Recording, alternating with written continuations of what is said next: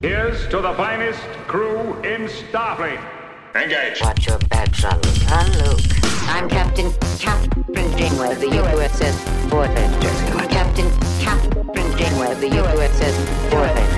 Captain. Welcome to The Greatest Generation. It's a Star Trek podcast by a couple of guys who are a little bit embarrassed to have a Star Trek podcast.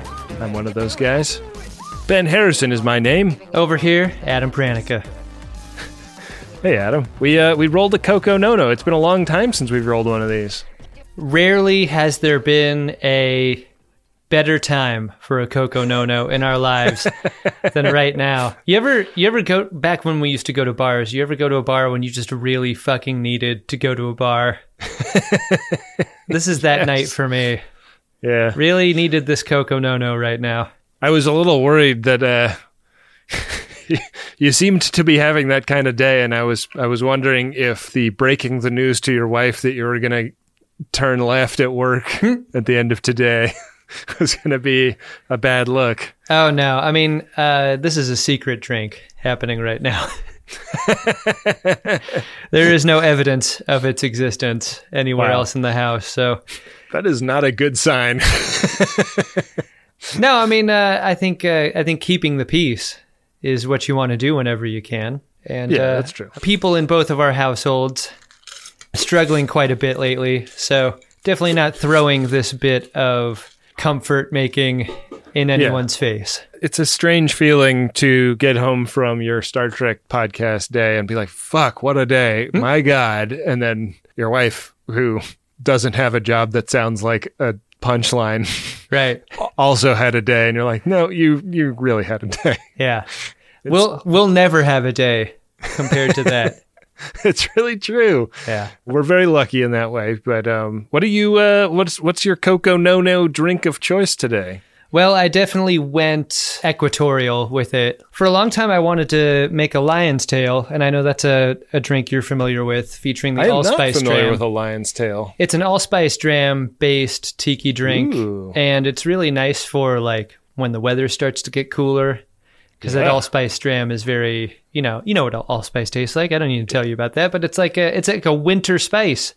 Yeah. So you get that in an iced beverage, and that's a really good thing. But I did not have simple syrup in the moment, and we're peek behind the pod. We're doing another 2 records in one day. I just didn't have the time to boil water and make simple syrup and do that. So I just went to the standard margarita, the improved margarita, if you will. Here's the recipe for that. You get your 1 liter plastic squeeze bottle of Kirkland signature brand margarita and tequila mix bottle all in one. Uh-huh. You pour that in your insulated cup full of ice, and then you pour 1 to 2 glugs of tequila Uno, Blanco tequila, on the top for a floater. You give that a swish with a finger. You lick that finger. And you take it to the dome. Okay. We wisely did not record the other episode we had to record today after this one. Yeah, that's been known to happen. That's how you get a consensual Warnhammered, though. That's the recipe. But it also sometimes is the recipe for just a bad episode where you can't put sentences together coherently. Sometimes, like I will say, we do like to go all out for Coco No-No episodes, drink-wise. Yeah. And what I want to say, much like it's been said that the best camera is the one you have on you, sometimes the best cocktail is the one that is the closest distance between you and it. So tonight, this is that. Well, I don't have a pre-mixed thing to mix with here at the house, and I had a bunch of limes. I had a birthday party a couple weeks back. You didn't show up for some reason. Yeah, I had other plans. I could kind of get the sense that wasn't really a day you wanted to celebrate, but I bought a whole bunch of limes for that. I'm going to be celebrating a different date for you. I bought a whole bunch of limes for that, and I had some left over, but these are limes that have been sitting around the house for a couple of weeks, and they, you know how limes, like, they don't, like, sometimes they will go bad where you see, like, patches of brown on the outside, but sometimes they just get smaller and smaller until they turn into, like, stones that look like half-size limes. I do know the type. Is that what you're working with? They were, like, well on their way to that, and I was like, oh, man, like, I don't think... Because they also, they're giving up hydration to shrink. Like that's what's going away to make them smaller. So I was squeezing them and I was just getting barely any blood from the stones. And I was like, man, I'm not going to have enough to make the drink I want to make, which is my standard rum punch that I make. And then I realized, Adam, for the first time in my life as an adult Californian, I had limes growing on a tree at my house. That's amazing. I've seen this on the occasions when I've been to your house that haven't been your birthday party. I've seen limes grow on this tree. I was wondering if they were ready. They're ready, huh? They were ready, and I went out and I harvested 2 beautiful limes, way prettier than any lime I've ever bought in a store. Like perfect, even color all the way around. Wow! And really I juiced thin them up. Thin pith, beautiful, like emerald green interiors, just gorgeous. And I squeezed them, and they made up the difference in lime juice. Wow! So I'm like using up the last of the Kirkland signature limes that I bought for the party. Wow. And supplemented with some limes that I grew my damn self. We've had a lime tree in a pot outside our front door. That was only like one of the first things we did when quarantine started. We were like, well, time to work on the herb garden and the container planting. Put this lime tree in that pot. Have not grown a single lime. Lots of blooms. Yeah. But no limes yet. So I mean, we had ours is also in a pot, and we had it for a year before I saw a piece of fruit show up on it. So yeah, maybe next year will be the year. Yeah. We're encouraging it with some fertilizer and some grooming. Yeah, you got to get that citrus tone. Yeah, it grew up very tall, and now the upgrowing is done. We need it to grow some fruit. Yeah, now it's time to grow out there, little buddy. Exactly. Yeah, I hope I have as good a luck as you. Otherwise, I'm going to be coming over for them limes. Yeah. Speaking of juice, Adam, there's a juice scene at the beginning of today's episode. Do you want to get into this episode of Star Trek Voyager? Can't wait, Ben. It's Star Trek Voyager Season 3, Episode 2, Flashback. Cheers. Cheers. Revert course. Unless you've got something a little bigger in your torpedo tubes, I'm not turning around. Neelix is pouring a juice blend for Tuvok that's right out of that giant plastic tower in a chain hotel lobby area. Like that color exactly. He says something that I almost wondered if it was meant to just be papaya in the script, but it sounded like alien papaya or something. Yeah. No one ever buys this juice. This is a lobby juice that you're drinking here if you're Tuvok. Yeah. He also says anthraxic citrus. Is that what you like open in a letter if you work in a congressperson's office? I remember those days. Pretty scary. Got to open your mail with rubber gloves? Yeah. Tuvok does not find this to be too piquant. Impressive. No, he's down. He likes it a lot. Warrior's drink. Here's the thing, though. When you have a hard-to-serve friend, I feel like you get your win and you get the hell out of there.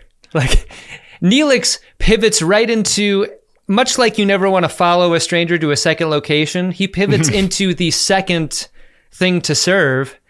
Yeah. And this is where he gets into the weeds here. Neelix is also running an omelet bar this morning at Neelix's restaurant, which is normally a great deal, you know? Like, who doesn't love an omelet bar? Especially when made by a professional. A lot of times you think it's not worth the wait. The line at the omelet bar tends to be the longest because there's like real effort happening there. You can make your own waffle most places. You can get your yogurt and your mixed fruit or your Japanese breakfast if you're in that kind of hotel fairly quickly. But it's pretty fun to make your own waffle. It is, but the omelet's worth waiting for. Yeah. And it turns out Tuvok's going to have to wait a long time for this one. Yeah. There's like a power surge that causes the flames to get extra big on the weird garbage can cooktop that Neelix uses. Yeah. It scorches the omelet. This omelet is no more. It does Tuvok two favors. On the one hand, not going to try those eggs. On the second hand, not going to hear the story about those eggs either, which had a great big buildup here because for Talaxians, the meal is about the story, in a very, like, I don't know, Lydia Bastianich kind of way. Like when they cut, like she makes her thing and then they cut to her, like the strange parallaxing camera that's circling her in a room when she talks about how Northern Italian cooking is different from Southern Italian. She looks up from the thing she's cutting and it's like makes eye contact with a whole new camera position that you didn't know was there. And why is this scene in black and white? So the ship has pulled up to a gaseous anomaly. Gotta love them. Yeah. And this thing is full of ceruleum. Is ceruleum a type of gas, or is it just ceruleum that it's full of? Yeah, that's a great question. I'm choosing to believe it's a type of gas. It's gassy anomaly that could be useful for energy, and also an actor you can't take your eyes off of in performances like Inception, Batman Begins, and Anthropoid. You want to get this psyllium energy onto your ship as soon as possible, because I think your chances of a successful mission are increased if you get a psyllium on board. Yeah, I thought he was particularly chilling in Red Eye. Yeah, me too. Really intense eyes. Nice pouty lips to this energy. And I've heard that Peaky Blinders is a great anomaly. I've heard that too. I just haven't seen it yet. But I'm going to make some time for it. Everybody wants a piece of, as we've discussed, it's great stuff. Everybody wants a piece of it. We go around the bridge, people suggesting other roles for ceruleum. When it gets around to Chakotay for his turn to talk about what he'll do with it, everyone's like, yeah, just don't get it pregnant, Chakotay. See if you can stop that from happening. That seems to be your thing. And he's like, that wasn't my kid. Come on. And it wasn't my fault. Why is everyone doing this to me? Were you guys not listening to Maury? He said all the things. No one was on the ship during. That's the problem. Like that's part of Chakotay's burden at this point. They're just going to have to take his word for it. Yeah. He wants to get booked on Neelix's show so that he can broadcast that out to the rest of the crew. Right. So they're going to use the Brassard collectors to collect this stuff. But while you could really just go to any online streaming service to get your fill of the ceruleum, right? The guy works. Yeah. He's in a lot of stuff. Just click on the IMDb page and you will be astounded. But as they're talking about this project of gathering this stuff up, Tuvok starts to have a little bit of a moment back in his corner on the ship. He gets all shaky. He was in that late 90s SNL Rob Schneider sketch Orgasm Guy, where it doesn't take anything at all to get him to have an orgasm. You remember that sketch? God, look at the view. Tuvok is back here looking at the nebula, and he goes full Rob Schneider with it. Talking about feeling dizziness and disorientation. Yeah. He experiences a loss of blood flow. God blessed Tuvok with 2 heads, but just enough blood to run one. This is one of those scenes that only works in Star Trek, but would never work in real life, because Tuvok's like, I'm going to take myself to sickbay without escort.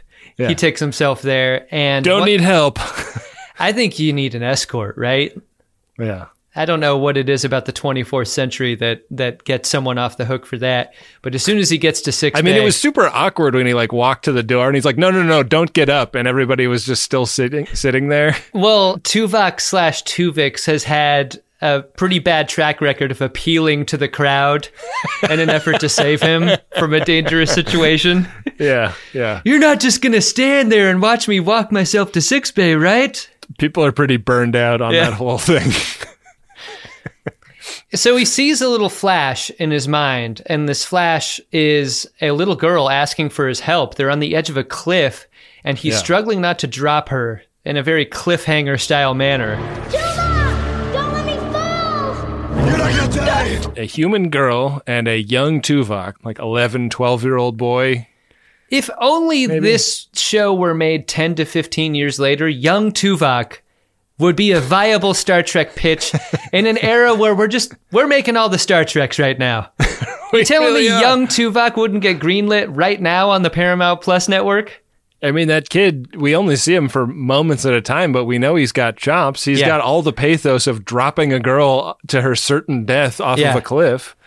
You telling me you wouldn't want to see a very stoic, very unemotional Tuvok during childhood? Like, being a little sassy to the adults in his life? Fixing his bow tie while sassing the bigs. Yeah. But this scene is not nearly as funny as that pitch, which we should pitch immediately to Paramount Plus. Yeah, we need to get in the room. Because adult Tuvok collapses onto the nicely checkered pattern carpet of sickbay, and we so rarely get textile details like this. He's on the floor. We're in close. I mean, you can reach out and touch the nap of that carpet. You know exactly what it feels like. We've seen this carpet 1,000 times in 1,000 airports. It looks like a material that would be right at home on a nice warm ladies' top coat that you would buy at a thrift store. Oh yeah, absolutely. Or like the lobby area of an orthodontist. Yeah. When we come back from the opening theme, he is describing this vision that he's had to the doc.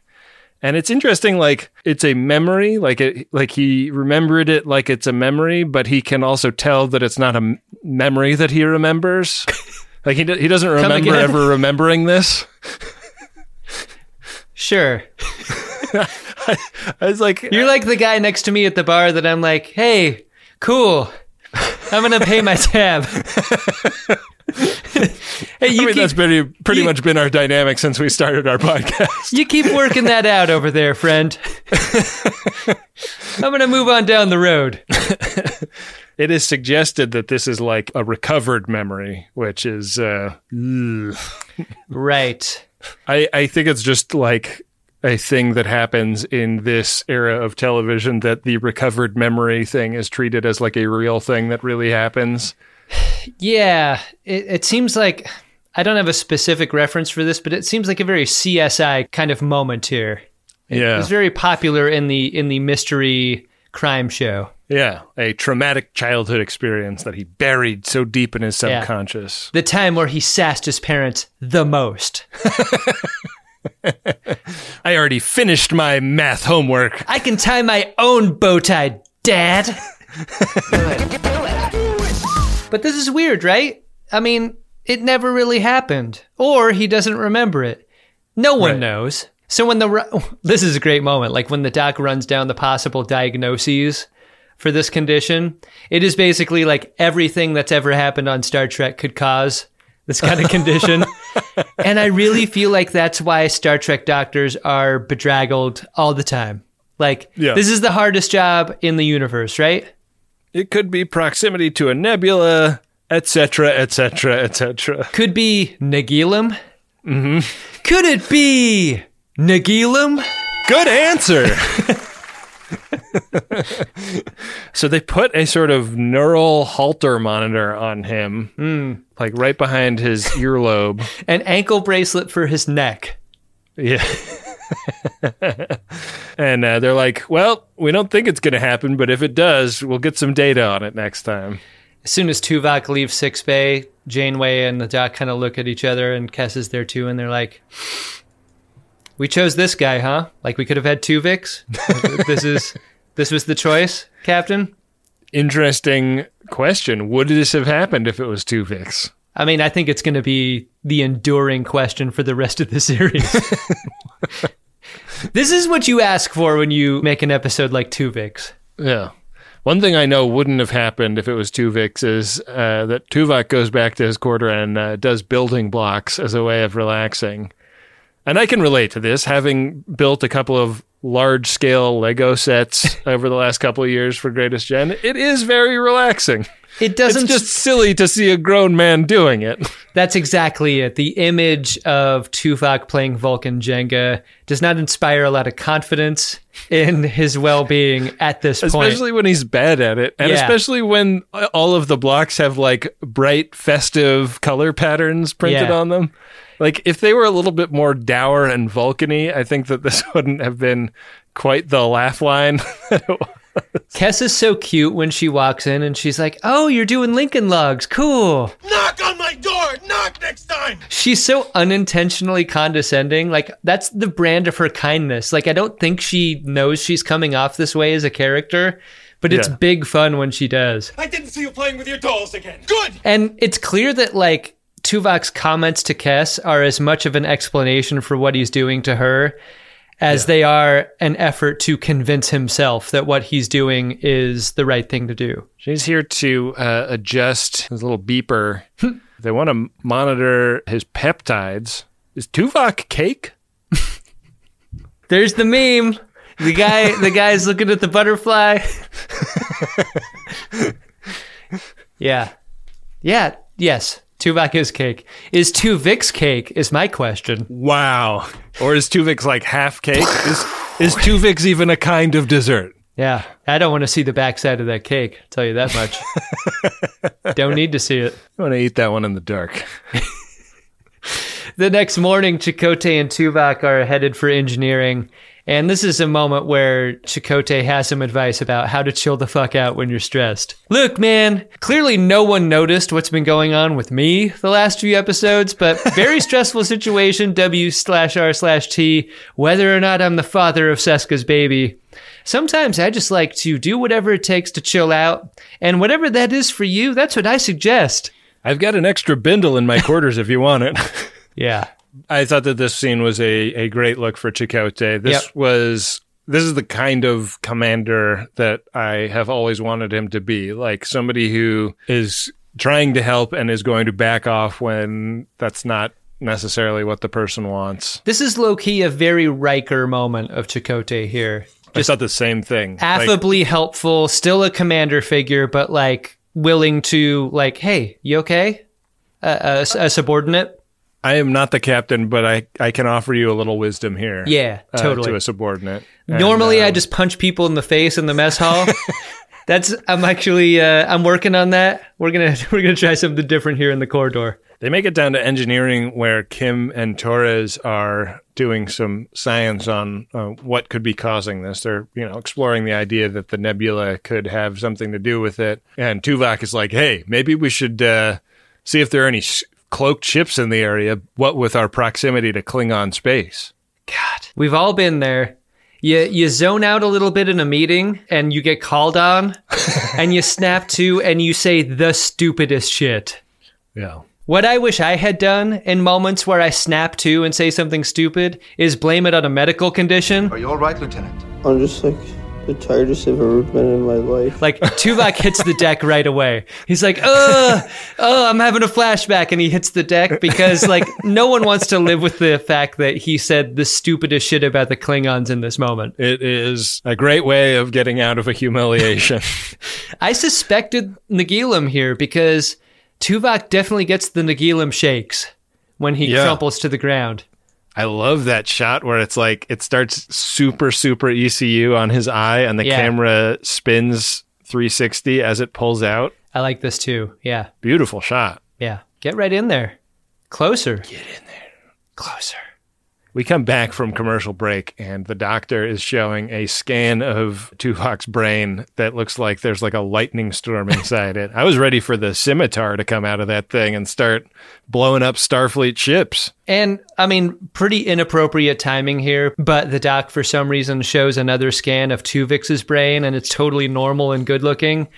And it's just like, look, as a control, I just wanted to show what a normal brain looks like, and then what we're dealing with here. If anyone wants to tell, it's a little bit elongated? Like, that is both the thing that makes the back of his head particularly upsetting, but it also gives him extra volume for brain matter. Look, I can't leave sickbay to tell Janeway this, but if anyone could just sort of let her know that we're still not over that decision.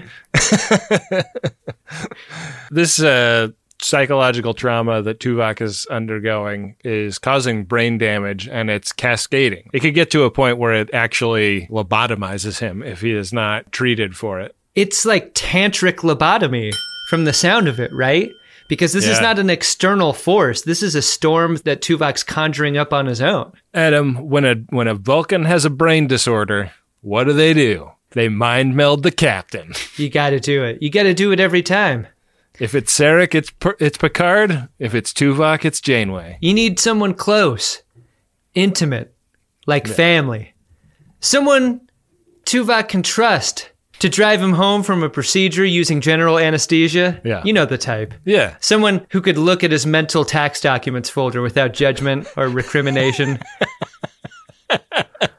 You know, like you got to let them all the way in. This is really intimate stuff. It's really intimate stuff. And it's something that the doctor sort of eases the captain into, gets her primed and ready for the request. But then Tuvok is the one to actually lay it on her.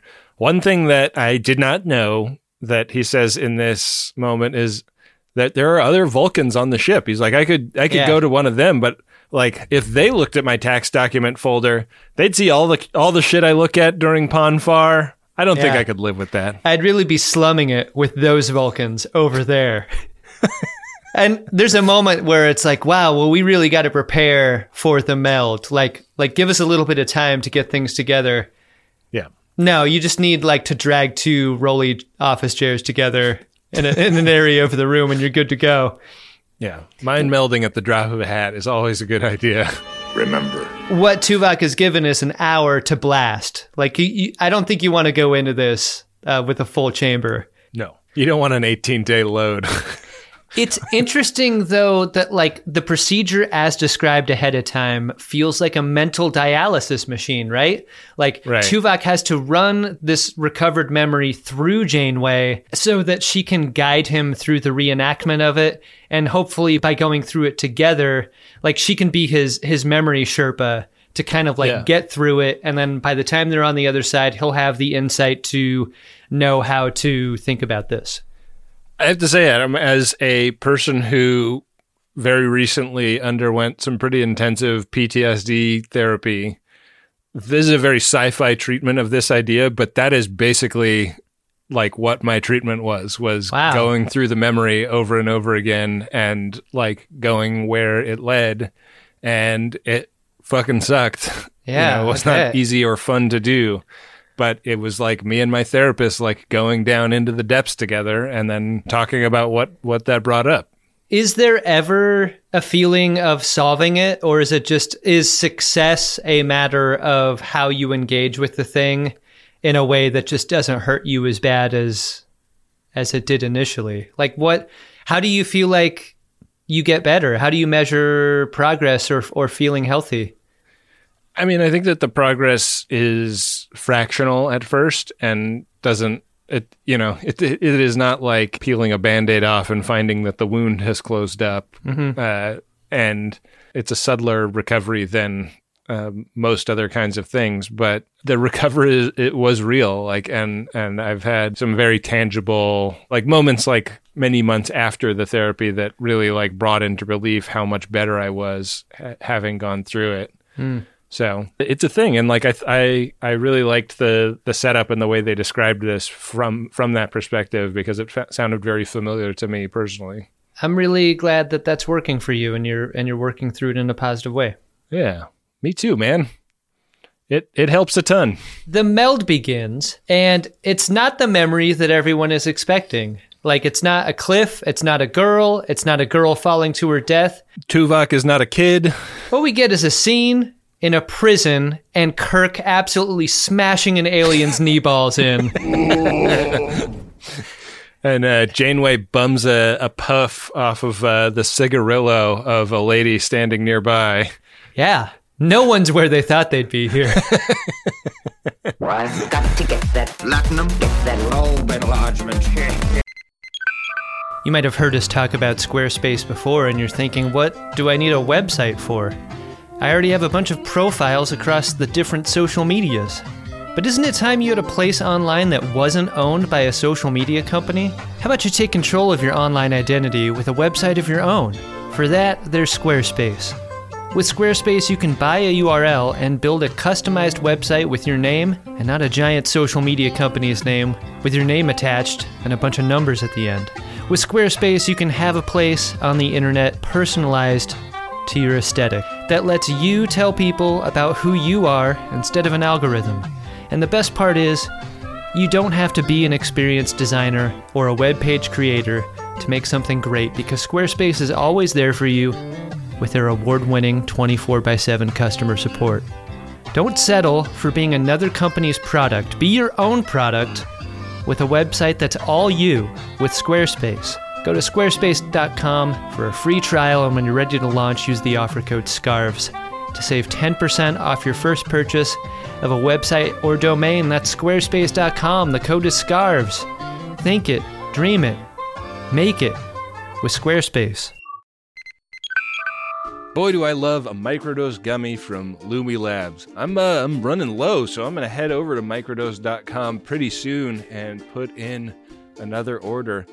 Microdosing is a technique I use to steer my mentals in a preferred direction several times a week. And I just love it because you can really predict what is going to happen and to what degree it is going to happen, because these are very low-dose cannabis gummies that give you an entry-level dose that help you feel just the right amount of good. And they've been super loyal as sponsors to Greatest Trek and Greatest Gen, so I hope you will give them a try. Get 30% off your first order plus free shipping today at microdose.com. Promo code SCARVES. It's available nationwide. That's microdose.com. Promo code is SCARVES for 30% off and free shipping. Microdose.com, promo code SCARVES. Back for another game. You know it. What's going on? Just one more week till Max Fun Drive. Hard to believe. It's been a heck of a year since the last one. We're now a worker-owned co-op. We raised $50,000 for charity last year. And we've added a bunch of awesome new shows. But do you think we're ready to do it again? Absolutely. Lovely new gifts are lined up. The episodes will be amazing. And wait till everyone hears the bonus content. Yeah, plus they know to go to MaximumFun.org/newsletter, so they're getting all the news. Oh, like that meetup day is on Thursday, March 21st. Then what's bothering you? Me? Oh, nothing. We're all set for Max Fun Drive to start on Monday, March 18th. I just didn't want you to see this coming. Check. What? Hang on. Most of the plants humans eat are technically grass. Most of the asphalt we drive on is almost a liquid. The formula of WD-40 is San Diego's greatest secret. Zippers were invented by a Swedish immigrant love story. On the podcast Secretly Incredibly Fascinating, we explore this type of amazing stuff. Stuff about ordinary topics like cabbage and batteries and socks. Topics you'd never expect to be the title of the podcast. Secretly Incredibly Fascinating. Find us by searching for the word secretly in your podcast app. And at MaximumFun.org. I've got to get that Latin or not? Are you planning a heist? gold. Adam, we are on Excelsior under the command of Hikaru Sulu. As easy as it would be to put in a Cillian Murphy movie, we have put Star Trek VI into the VCR about 15 minutes in, maybe. They really did it. Like, they got Grace Lee Whitney back. They got a lot of the other extras from that scene back. God, it's so built much the fun. bridge. I love the hero shot of Sulu stepping through the mist. Yeah. Like, this is a great Sulu episode. It really is. It is fucking awesome. And they are in the middle of a firefight with Klingons. Casualty reports coming in. 19 wounded. Tuvok, can you see me? Yes. Janeway is there, and like the mechanic is that it's like a memory where nobody else is aware of Janeway, but they're aware of Tuvok. There's a man down that Tuvok is trying to attend to. And Janeway is like, Tuvok, what the fuck is this? This is nothing like what you described. I was all geared up for a cliff and a girl and whatever. I don't know if you're allowed to do that. He's like, well, I was trying to get there, but we're here, and maybe this is connected somehow. And she's like, well, where is this? What's going on? And he starts to kind of go through the story of what happened to the Excelsior to get them into this firefight. And this is post the explosion of Praxis.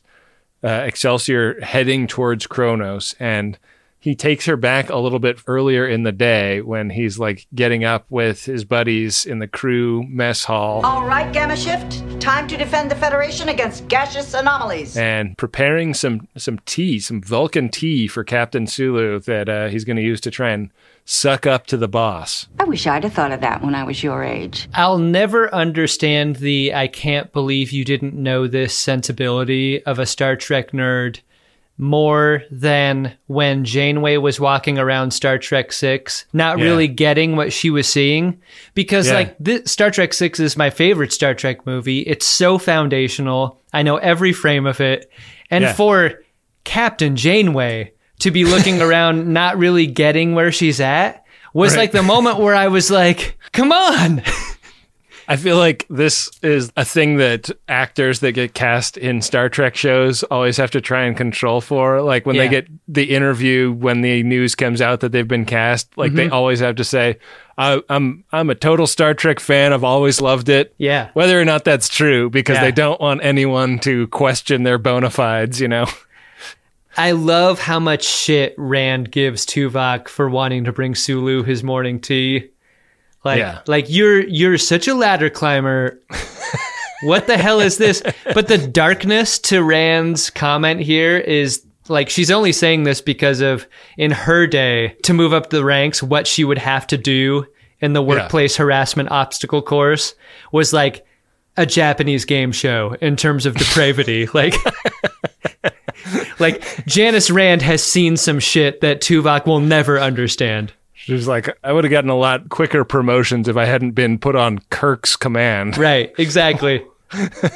And when Tuvok finally serves the tea, there's a really fun 3-shot where there's Sulu and Tuvok and Rand in the middle, like peeping it. It's so fun. Yeah. I also love Janeway taking umbrage with the fact that Tuvok never sucked up to her in quite this way. Aren't I worth sucking up to, Tuvok? There's coffee in that tea. This is a moment where Janeway also asks the question that I had, which is like, why is this not in Tuvok's service record? There's some conversation about, like, part of Janeway's confusion is that she thought she knew her subordinate and everything he did professionally. What the hell are you doing here in this uniform? Is this another dream state? No. You've been in Starfleet for 80 years and you're a fucking lieutenant? Yeah. Yeah. This is like ensign mariner level unwillingness to get promoted. Lower decks! Lower decks! Lower decks! Tuvok kind of waves it away at this point as something that he'll have to explain later. And that's not the only wave in this scene, because this is the moment with the Praxis explosion incoming. My God. And it's so much fun to watch the movie footage intercut with the television footage. It's not a great fit resolutionally. Yeah. But I'm such a huge fan of Star Trek 6 that I just loved every moment that was intercut here. It's so great. I mean, like, I think that, like, also, like, the actors have all aged a little bit from when they shot Star Trek 6, but, like, they did it as well as they possibly could have. Like, this is so much more advanced than what they did when Scotty visited the Enterprise bridge on the holodeck. Like, they completely built this set. You can see the repurposed Enterprise D control consoles out there in the bridge that have been, like, spray painted silver. Like, everything looks perfect. And it's just that the actors are a little older and the cameras are a little shittier when they cut to the television footage. I thought I had seen every frame of every moment in Star Trek 6. I did not remember a rotating police light on the ceiling of the bridge of the Excelsior in Star Trek 6. If it's always been there, then that's on me. Then I just didn't notice that, because you really get a face full of it in this scene here when they cut to the wide shot on the bridge. I had not noticed that that's how they do red alert there. I love it. I love it so much. That's how it is on the hood, right? You know, DeSoto kept the rotating police light on the bridge. That's big fun. Definitely at some point in my film school career, I bought a rotating police light at like a lighting store in New York. And I was like, this is $30, but I'll use this a billion times. Yeah. I wish I still had that thing. It's so fun to hear about what the Excelsior did off screen in Star Trek 6. And the story as we get it here is that she drives through a nebula in order to head to where Kirk and Spock are. And this is a decision Sulu makes that Tuvok protests big time. As a Starfleet officer, it is my duty to formally protest. Tuvok. A pretty bold statement for an ensign. It's one of those, a very junior officer without enough context takes umbrage with a decision made by the commanding officer and stands up to him and tries to cite chapter and verse. And Sulu is really cool about this. Like, he turns it into a teachable moment. There are things that override our orders, and there are reasons to do this that are not in the manual or whatever. I thought this was the scene that got a yes out of George Takei. Like, this is why you do the episode if you're him, is for a moment like this. This was perfectly delivered, perfectly reasonable. Everything you want to know about a main cast TOS character and their reasons for doing anything. I loved it. I got the chills during it. I'll take it one further, Adam. This scene made my heart break for the Captain Sulu show we never got. Yeah. Like, he is so good as the ultimate authority figure on the bridge. Yeah. And it's such a rare glimpse of that I wish we could have gotten more of. I don't get it. I mean, like, all of these sets were built up for this moment. If you want to make a Captain Sulu show and you got a bridge and a bunk room and a ready room, like, you telling me we can't get 10 episodes out of that for a season? The failure of vision that represents is heartbreaking. I can clear my schedule. I promise you I'm available for a star turn. As long as it doesn't conflict with my work as a board member for the Los Angeles Metro.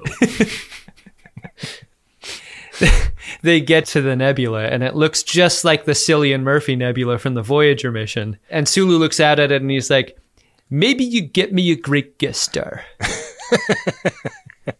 Someone with some gravitas. The nebula, hugely triggering to young Tuvok. Or to yeah, I mean, he's not wearing the bow tie. Not the youngest Tuvok. Not the littlest Tuvok we're talking about here. But this knocks him out of the simulation. This breaks the mind meld. We see this girl fall off a cliff a dozen times this episode. That's all she does. This poor kid. I expected a button on the episode where, like, she's safe and we hear her story. Mm-hmm. And, like, you get a moment a child actor probably craves. Like, that's a little more than falling off a cliff. That's it. It's what child actors crave, Adam. And yet this girl was brought to set to fall off a cliff over and over again. Wile E. Coyote of this episode. Yeah. Yeah. That would have been fun, right? If they'd shown her fall off and, like, fall past the circle of confusion into nothingness and then, like, wait half a beat and then a little puff at the bottom. She's the Wendy Coyote. Yeah. And then you cut down to surface level, and out of the clearing dust, a sign gets held up that says, like, help, or something like that. Or, like, I wish I had more lines in this episode. Yeah. She does a great job falling off a cliff. She really sells it. I want to look her up. I feel like she deserves a name, right? Yeah, let's name check her. While you're name checking her, I'm going to refill my Coco No-No here. I brought an ice bucket out to the... That's a drink deserving of a refill. I squeezed my own homemade limes here, Adam. I'm not going to not drink them. I've got unknown performers as 5 children during Mind Meld. That makes sense. I'm not seeing a credit for girl falling off a cliff. What the fuck? How is that possible? She's a major part of the show. Yeah, she has lines. Do better, Memory Alpha. Demetris Lawson plays young Tuvok. Yeah, you telling me you can't give a young girl falling off a cliff a credit here? I'm not seeing it, are you? No. Weird. Yeah. Coffee black. Make it yourself. I'm trying to help you see this as an opportunity to grow. Make it yourself. Well, things aren't going well in Tuvok's brains, and Janeway is pretty frustrated by this. They were so close to getting somewhere, and they've gotten nowhere. And she's like, well, like, wake him up. Let me talk to him about what we saw. And Doc Holliday is like, his brain is basically in a slow motion shatter right now. I'm not, like, waking him up or slapping him on the face like I do with anybody else. Wake up, Lieutenant. If his head was shot with a phaser aboard a starship, like, his skull would disappear and inside would be a pot of mashed potatoes with a whisk sticking out.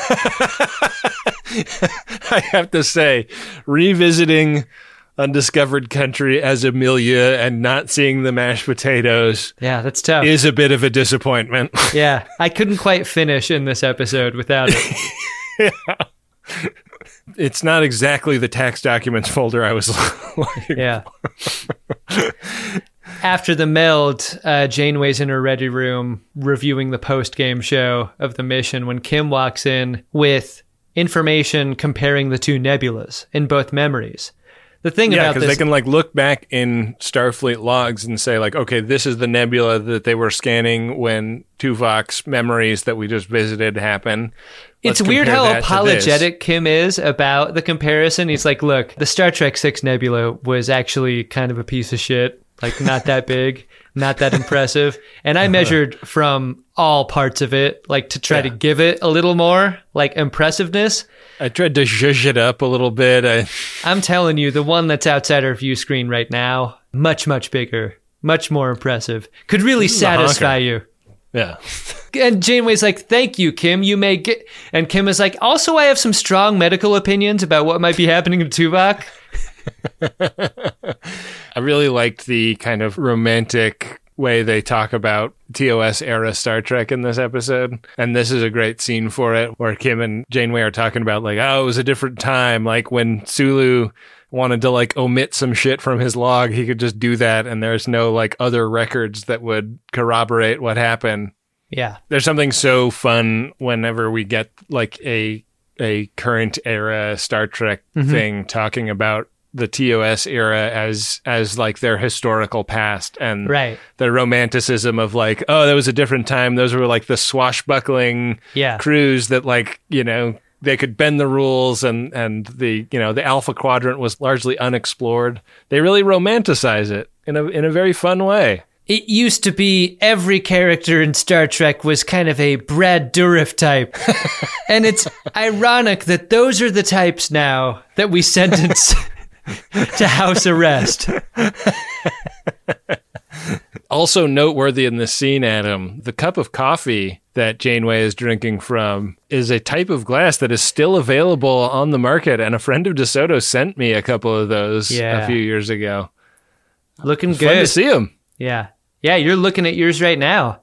I am. Asshole. You're kind of like fondling it on camera. The viewers can see that at home. There's two of them. I'm sure that they meant for one of them to go to you. Yeah, I'm sure my wife would love that. The presence of a strange piece of glassware. One random piece of glassware. Yeah, that'll be great.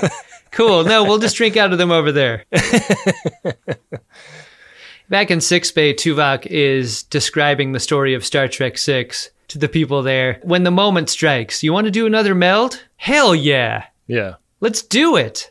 And so they get back into those brains, and this time they flash into the aftermath of a battle with the Klingons, right into the bunk room, where Dimitri Valtain has top bunk conversational energy with Tuvok. Like, Tuvok is holding up a bunch of stop signs here as the bottom bunk, and Dimitri Valtain is driving right through them. It really is. Just overriding Tuvok's very obvious desire to sleep. Dimitri Valtain, down for the cause. He is a dyed-in-the-wool Starfleet stan, and he is talking to a man who he doesn't realize has already made the decision to resign his commission based on Sulu's decision to go rescue Kirk and McCoy. One thing that goes unsaid the entire episode that I think a modern show might get into a little bit more is how much more Maquis probable you are if you ride for Sulu's choice here. Yeah. Versus not. Like, interesting. Like doing your own thing and doing what you think is right as it relates to your sense of justice is Maquis. Maquis? Mm-hmm. And no one regards it as such, but I believe that's the truth here. And as an institutionalist, Tuvok is sort of seeing his world shattered, and he talks to Janeway about, like, I joined Starfleet under pressure from my parents. I fucking hated it. I never wanted to do it. This is the reason you left tennis high school, right? Yeah. I was like, fuck you, Dad. I'm never going to do another backhand. Fuck you, Dad. And fuck you, Rod Laver. I'm going to wear shorts that have a 5-inch inseam, and I'm never going to wear 3-inch inseam shorts ever again. Yeah. I do not have the legs for 3-inch inseam shorts. I really wish I did. Yeah, it'd be nice. Aspirational it's 5 legs. minimum. Yeah, absolutely. 7 maximum. Oh, I bet 7's your max. I mean, 3-inch inseam is risky. Let's be honest. Tuvok basically tells Dimitri that all Starfleet are racist. If you could only hear yourselves. And that he's turning in his badge and his phaser after this mission. Yeah. I like Dimitri Valtrain. I think he's a chill as hell face of a dude that just so happens to hate everything that Tuvok stands for in this moment. Yeah. But like, I love his vibe utterly. I think this is a great way of understanding like standard issue human Starfleet against non-standard issue Vulcan Starfleet. And it's a very interesting scene. And Tuvok says, like, I left Starfleet for 50 years because of this. Like, this is a thing that I didn't think I could deal with, and a thing I didn't feel like I could countenance. It's the explanation that was promised earlier, right? Like record scratch. You're probably wondering how I ended up here before leaving Starfleet for 50 years. He went home to become like a religious zealot, essentially. Like he was like trying to achieve a state of pure logic, and then went into heat. He underwent Ponfar and fell madly in love. And being a dad and raising kids and seeing parenthood from the other side is the thing that persuaded him that his negative reaction to what his parents' dreams for him were was misguided. Yeah. I mean, a lot of lives have probably been saved from religious extremism by that ass. I mean, have you seen T'Pel? Yeah. Damn. Yeah.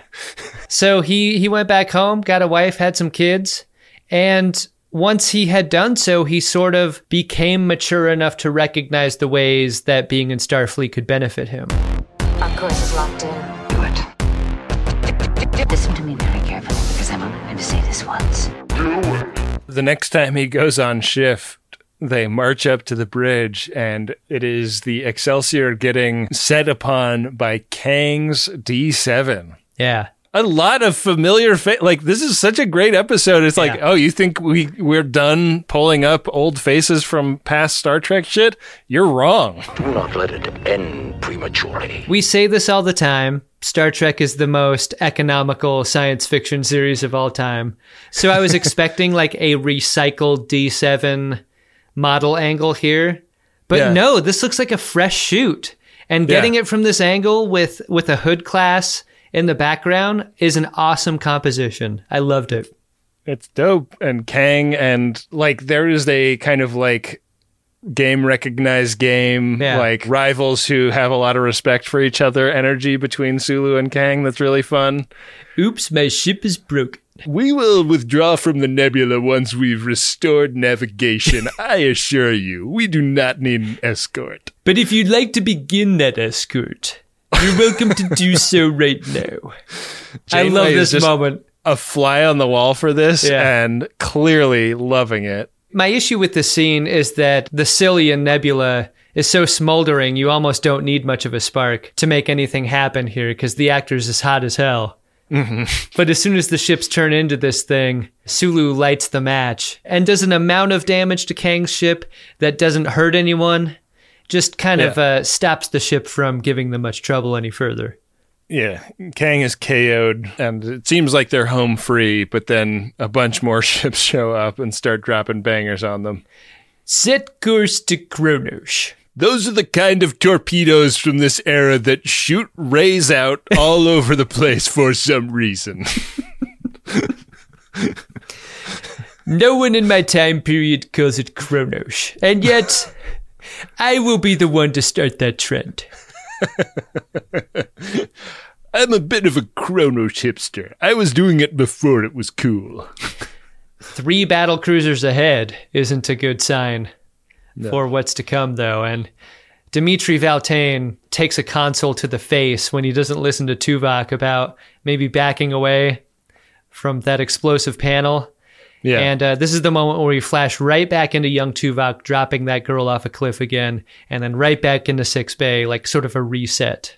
We're reset in 6 Bay because like they're still locked into the meld, right? Like it's sort of like Janeway and Tuvok have been electrocuted and you need to touch them with a stick. Like you can't touch them in person because that would electrocute you. Yeah, you got to get a non-conductive material to whack them with. Yeah, and the dock only has Cass. It's sort of like Inception logic, right? Like they're stuck out in like the real world, and then in the simulation, Tuvok is stuck, and he keeps going into the secondary simulation of this horrible memory, and the doctor is not having a lot of luck getting them out of it. And this is when the mind meld sort of breaks and Sulu becomes aware of Janeway's presence in the simulation. Who the hell are you? There's a kind of Groundhog Day effect to how the meld is working story-wise too, right? They keep popping back generally to the same part of the story in order to affect the thing that happens later. And they can't quite get it right for the first few times. I know that sounded like a mid-sentence statement, but I meant to stop it there. Been one of those days, Adam. I really expected Sulu to see Janeway and like do something a little more affected than send her to the brig, which is his choice. Yeah. He's got his hands full though, right? Like he's being attacked by Klingon ships. Like he can't really be the point man on this. He's got much bigger fish to fry. Yeah. But I also just love that thing where Tuvok and Janeway keep talking to each other like Sulu isn't there. Mm-hmm. What's happening? Why can he see me? I asked you a question. Who are you and what are you doing on my ship? I think that maybe one sort of missed opportunity in this is like, I kind of wish we got a Janeway Sulu scene that was a little bit more substantial. Yeah, and what's tough is like she was crippled with the trivia early on, so there was never a foothold for her to be like, you're Captain Sulu, and here's what I know about you that can suddenly get me out of the brig in this exact moment. You were born in San Francisco. And there's no it's not like space-time continuum rules where Janeway couldn't have talked to him and changed the outcome of this thing. This is all happening in Tuvok's mind, and it would have been really interesting to have Janeway have an interaction with Sulu that totally changed the story of Star Trek somehow. Yeah, I know. Yeah. Why don't we kick the spurs into this Hood-class ship, head over to Ruru Repente, and smash some aliens in the knee nuts? There's coffee in those knee nuts. The plan they come up with is go back earlier in the day before Sulu was wise to Janeway's presence, get Commander Rand's uniform so that Janeway can kind of blend in a little bit better on the bridge. Kind of a fun scene here when Janeway's like, walks up to Rand and she's like, I need your clothes, your boots, and your bob. Meanwhile, in Sickbay, Doc Holliday has discovered something kind of interesting in the memory engram that is replaying over and over in Tuvok's head. It's got like a carrier signal and then like something else is riding on it. I love this bit of science. Like we get the idea that it's a virus, a memory virus. It mimics a memory the way a virus would mimic some other kind of bodily system. Good thing you can kill it with radiation, Ben. It is a good thing, Adam. I mean, they tried to offer that to Tuvok, and he was like, I don't know. I know you're a doctor, but I just need more evidence. I'm going to do some of my own research. Yeah, how did those green smoothies work for you, Tuvok? You're falling apart. So we cut back to the bridge of the Excelsior. Commander Rand nowhere to be found, and Captain Sulu a little bit worried that his first officer is MIA while they're like in Klingon space. Where is she? And they start getting the bangers dropped on them. I was really hoping that there was a storyline here where Valtain didn't get a panel to the face. Yeah, where like Tuvok convinced him not to keep computering on the explodey computer. Yeah, this is the version of Groundhog Day where he drives the truck off the cliff every time. I have to say, this scene, we get a shot of Janeway marching across the bridge in her TOS movie uniform. Pretty dumpy, I don't think we've talked enough about what a great march Captain Janeway has. Like, when she is marching around, she fucking looks great. And I feel like this uniform really accentuates it in a way that I didn't notice enough before. On a scale of Kate Mulgrew and Harrison Ford... Like Kate Mulgrew is a 10 on confidence walk and Harrison Ford is a 1. Right. The way she like swings her arms when she walks is fucking incredible. Yeah, she rules. Extremely dumpy uniform on her, though, in a way that, like, you get it because it's Rand's uniform. But it's Rand's uniform. It's not that like bullshit movie thing of somebody stealing a suit from somebody else and then they're in the suit in the next scene. It's like, wow, that is a professionally tailored suit for you. The Monster Maroon as a uniform in Star Trek, though, is so awesome that like you just want to look awesome in it, I think. Yeah. Yeah. So when Valtane goes down this time, Tuvok is deep enough in it that Janeway is able to have him stay in the moment. And she's like talking him through, like, let's go watch that girl die again. And Tuvok like really strains against it. And in sickbay, they're watching as the engram like jumps from Tuvok's mind to hers. And we see the young Tuvok replaced by a young Janeway. In the same spot, dropping the same girl. Yeah, and we also get like a bunch of other kids as the fall off the cliff kids. It's like it's a Small World cast of kids. Yeah, it absolutely like all is. different costumes and it's so wild. None of them with a credit. Yeah, they wake up out of this meld after this, and the doc tells them what we know at this point, which is that it's a viral parasite that hides in bad memories. For its survival. It thrives on peptides, and I'm like, give the virus some cake. With mint frosting. It'll get right out of your brain and into that cake. Good news, if you don't have a bad memory of your own, this virus will make one for you. It covers up its presence in your mind by being such a shitty memory that you never want to think about it. Yeah. Yeah. And it was in Valtane originally. Tuvok got it from Valtane. Yeah. Wear a mask, Valtane. What the fuck? Yeah, I mean, so much more damage was done during Valtane's explosion than we realized. It sucks. It really sucks. Yeah. Was there ever a real girl or a real Cliff? It doesn't seem that way. It seems like this was a construct of the virus. So just a made-up thing. Yeah. So in the corridor, the very last scene is Tuvok getting nostalgic about his time with the OG Star Trek crews of that day, as nostalgic as he could possibly be, really, which is not nostalgic at all. It's Janeway who is envious of his experience. If I didn't know you better, I'd say you missed those days on the Excelsior. On the contrary. But Janeway, I mean, if you were that interested, you might have done some research, I guess, before this experience. Yeah. It really fleshed out Tuvok as a character for me, though. Like, it's very interesting to think about. Like, I've always wondered about the Tim Russ role in Star Trek VI and how it relates to Voyager, whether that character is connected to this one or not. And it's really nice to see that line be drawn here. Yeah. And it was, God, well, I guess I should just ask, did you like this episode?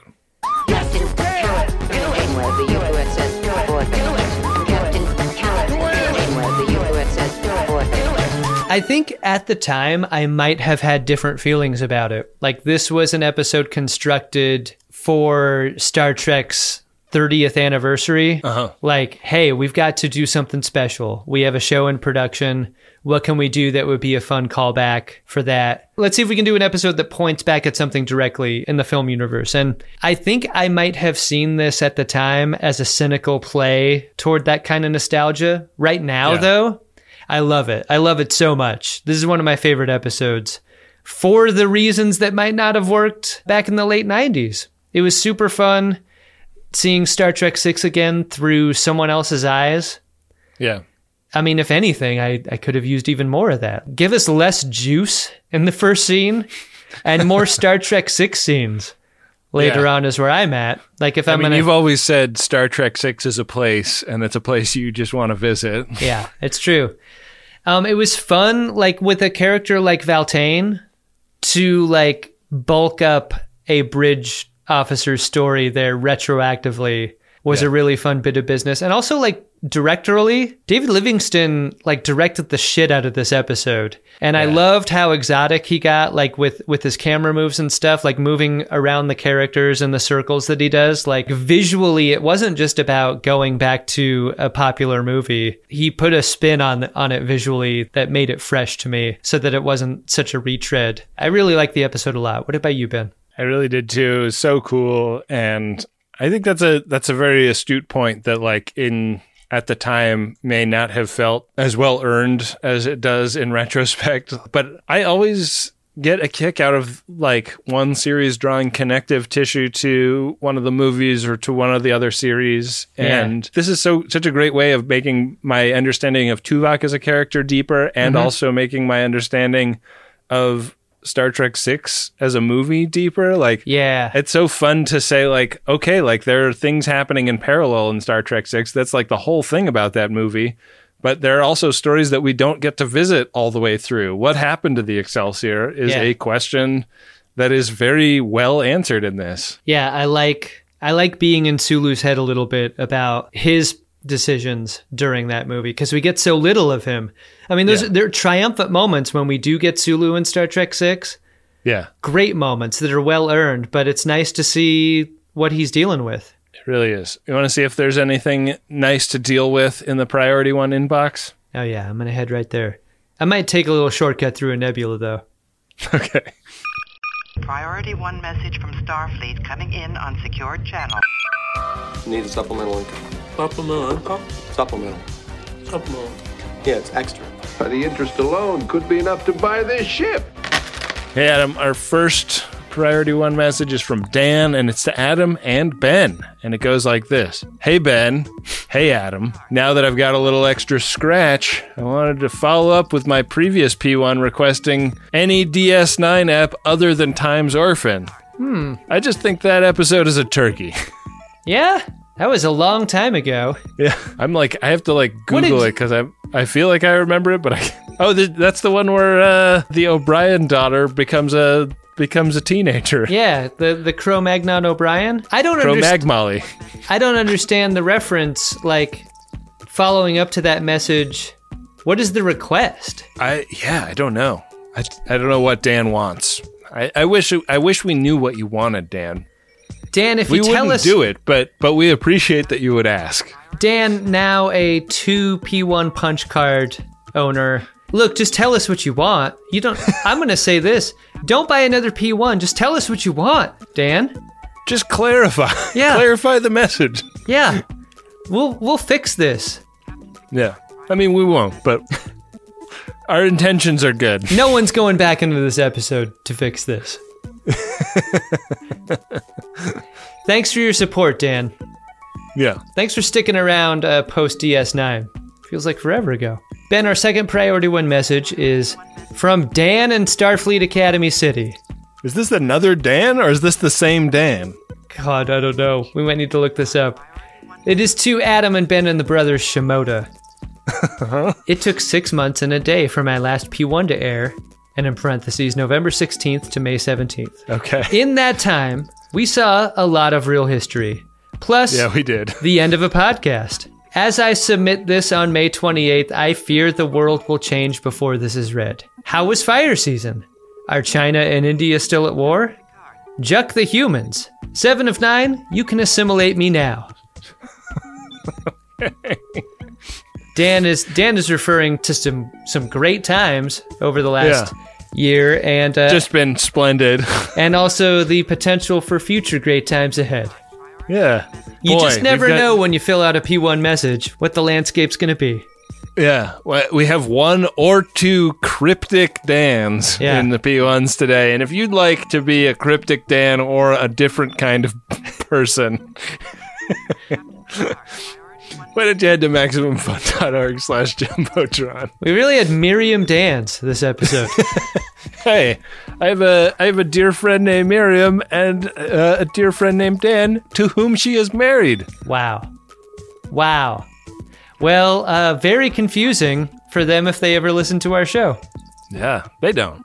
Of course it's not. Okay. Of course not. You know, I'm really easy to get along with most of the time. But I don't like bullying, I don't like threats, and I don't like you. Understood. Hey, Adam. What's that, Ben? Did you find yourself a drunk Shimoda? Drunk Shimoda! I'm going to give my Shimoda to Janice Rand. I think from what I read about her involvement in this show, she had very little lead time to prepare. She shows up and fucking crushes her scenes. Yeah. She gets undressed and her uniform stolen by Janeway. She throws a fair bit of sass to Tuvok. She is a real main character in this episode, which I think if you're a guest star, especially in an episode where you know George Takei is going to be the top line guest star, she has a lot of chewy shit to do, which she clearly delighted in and did a great job with. So I'm going to give my Shimoda to Grace Lee Whitney / Janice Rand. Great Shimoda. I'm going to give mine to the other kids. Yeah. Those kids that got cast. The kids of the World Book Encyclopedia. Put on the costumes and appear as other people that dropped that girl off the cliff. I feel like they got such another thankless acting task, both thankless in that they were uncredited, but also thankless in that they just got no lines. You just have to experience horror and grief for a split second on camera. Can you imagine the lobby area for that day where they're doing the tryouts, and it's all these different types of kids are what are you reading for? Cliff Kid? Yeah, Cliff Kid. Wait what? a second. You're Cliff Kid? Who do they want for Cliff Kid? What kind of Cliff Kid are they going for? I guess they're just gonna shoot for the edit. Very confusing. Yeah, a lot of great actors started off as Cliff Kids, Ben. So we shouldn't laugh. There are no small actors. There are only small Cliff Kids. I heard Cillian Murphy's first role was a Cliff Kid. So, and look at him now. The next episode we're going to be watching is season 3, episode 3, The Shoot. Convicted of a crime they didn't commit, Paris and Kim may spend the rest of their lives in a hellish prison. Together? Yeah. This is an episode that I feel like I always think of as being a TNG episode. Yeah. For some reason, there's some stuff in this episode that's really stuck in my head, and I always expect to see The Shoot when I watch TNG. Interesting. And then I'm like, it's not in here. Where is it? Wow. Well, I'm expecting Kim and Paris to smash a lot of knee balls on their way out of this prison set. Yeah. Gonna have to break out of this prison by kicking this alien in the nuts. I got a real bad case of claustrophobia. Gonna have to start digging. We're gonna leave some of the dirt, let it fall out of the bottom of our trousers. All right. Who's rolling the bone, Ben? That's going to be me today. I'm over at gach.biz/game, where we keep the game of buttholes. The Will of the Caretaker. Our runabout is currently on square 12, the Coco Nono square of the second row, which we've seemed to be doomed to repeat. Let's just tear this game in half. I don't want to know what's above square 50. I don't want to know what's above square 20. Plenty of action to be had down here. It's been so long since we've hit a Mornhammered. It's been absurdly long. Yeah. You're required to learn as you play.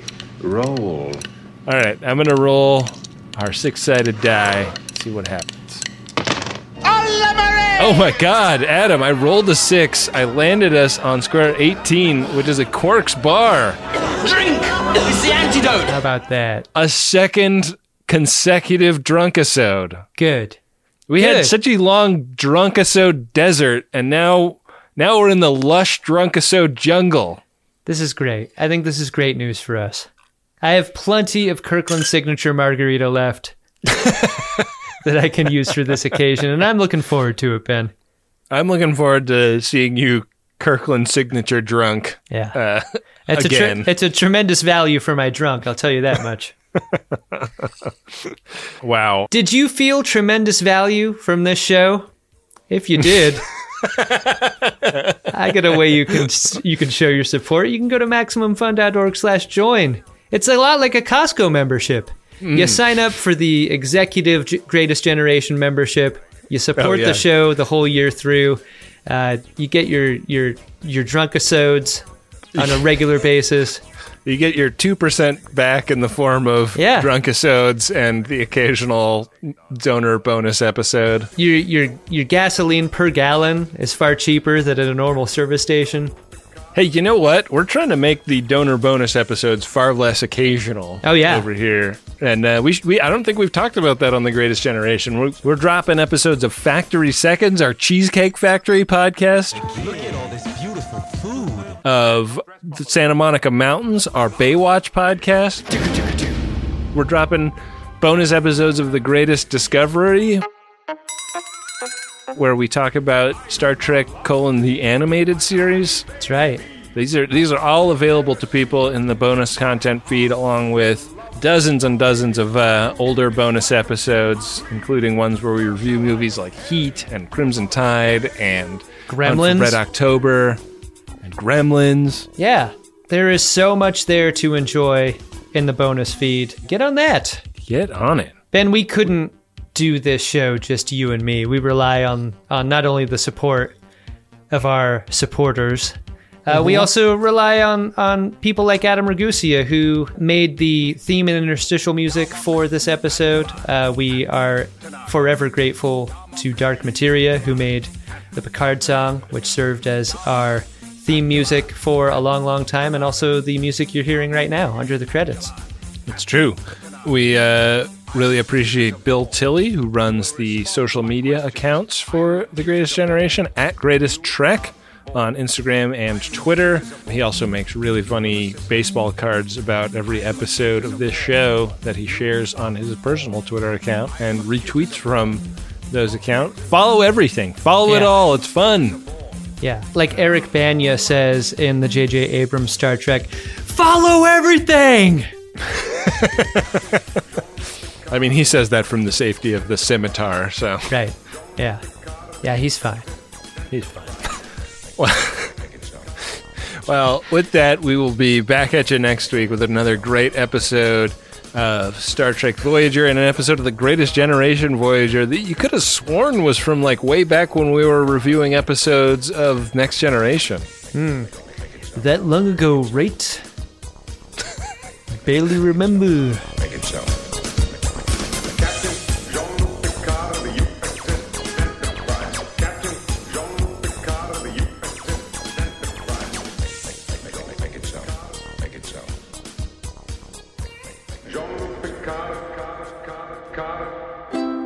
MaximumFun.org.